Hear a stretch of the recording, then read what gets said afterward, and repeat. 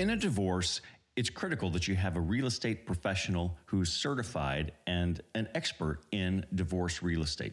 Let me give you an example. Husband and wife were married 16 years ago. About 5 years into their marriage, they bought a home. In March 2017, they divorced. Husband remained living in the house, and they were both on title to the house, and both remained on the mortgage. The property deed states the property is owned by right of survivorship, and the divorce decree did not address any specific terms regarding the house other than the title vesting remains in place until further agreement. Husband remarried the following year, in 2018.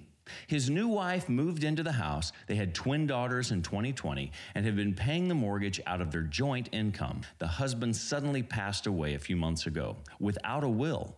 The deed to the property was never changed. There were no lawyers involved in the divorce. Because of the laws in the governing state, the title vesting and the verbiage in the divorce decree, wife number one inherited 100% of the house. This came as a complete shock to wife number two. Wife number one has also remarried and lives out of the area with her new husband. Wife number two can't afford to refinance the mortgage or buy the house from wife number one, so it must be sold. Imagine losing your spouse, becoming a single parent to two toddlers overnight, then learning that you cannot stay in your home, that none of the equity is yours. You won't get a penny when it sells. As unfortunate as it is for wife number two, it's understandable that wife number one does not want to own a house with her ex-husband's widow, who would also be responsible for the mortgage in wife number one's name. Perhaps wife number one will give wife number two a little money out of the proceeds, even though legally, in this case, she doesn't have to. However, realtors who are certified divorce real estate experts have antennae that alert us when we see or hear about things that could become problematic.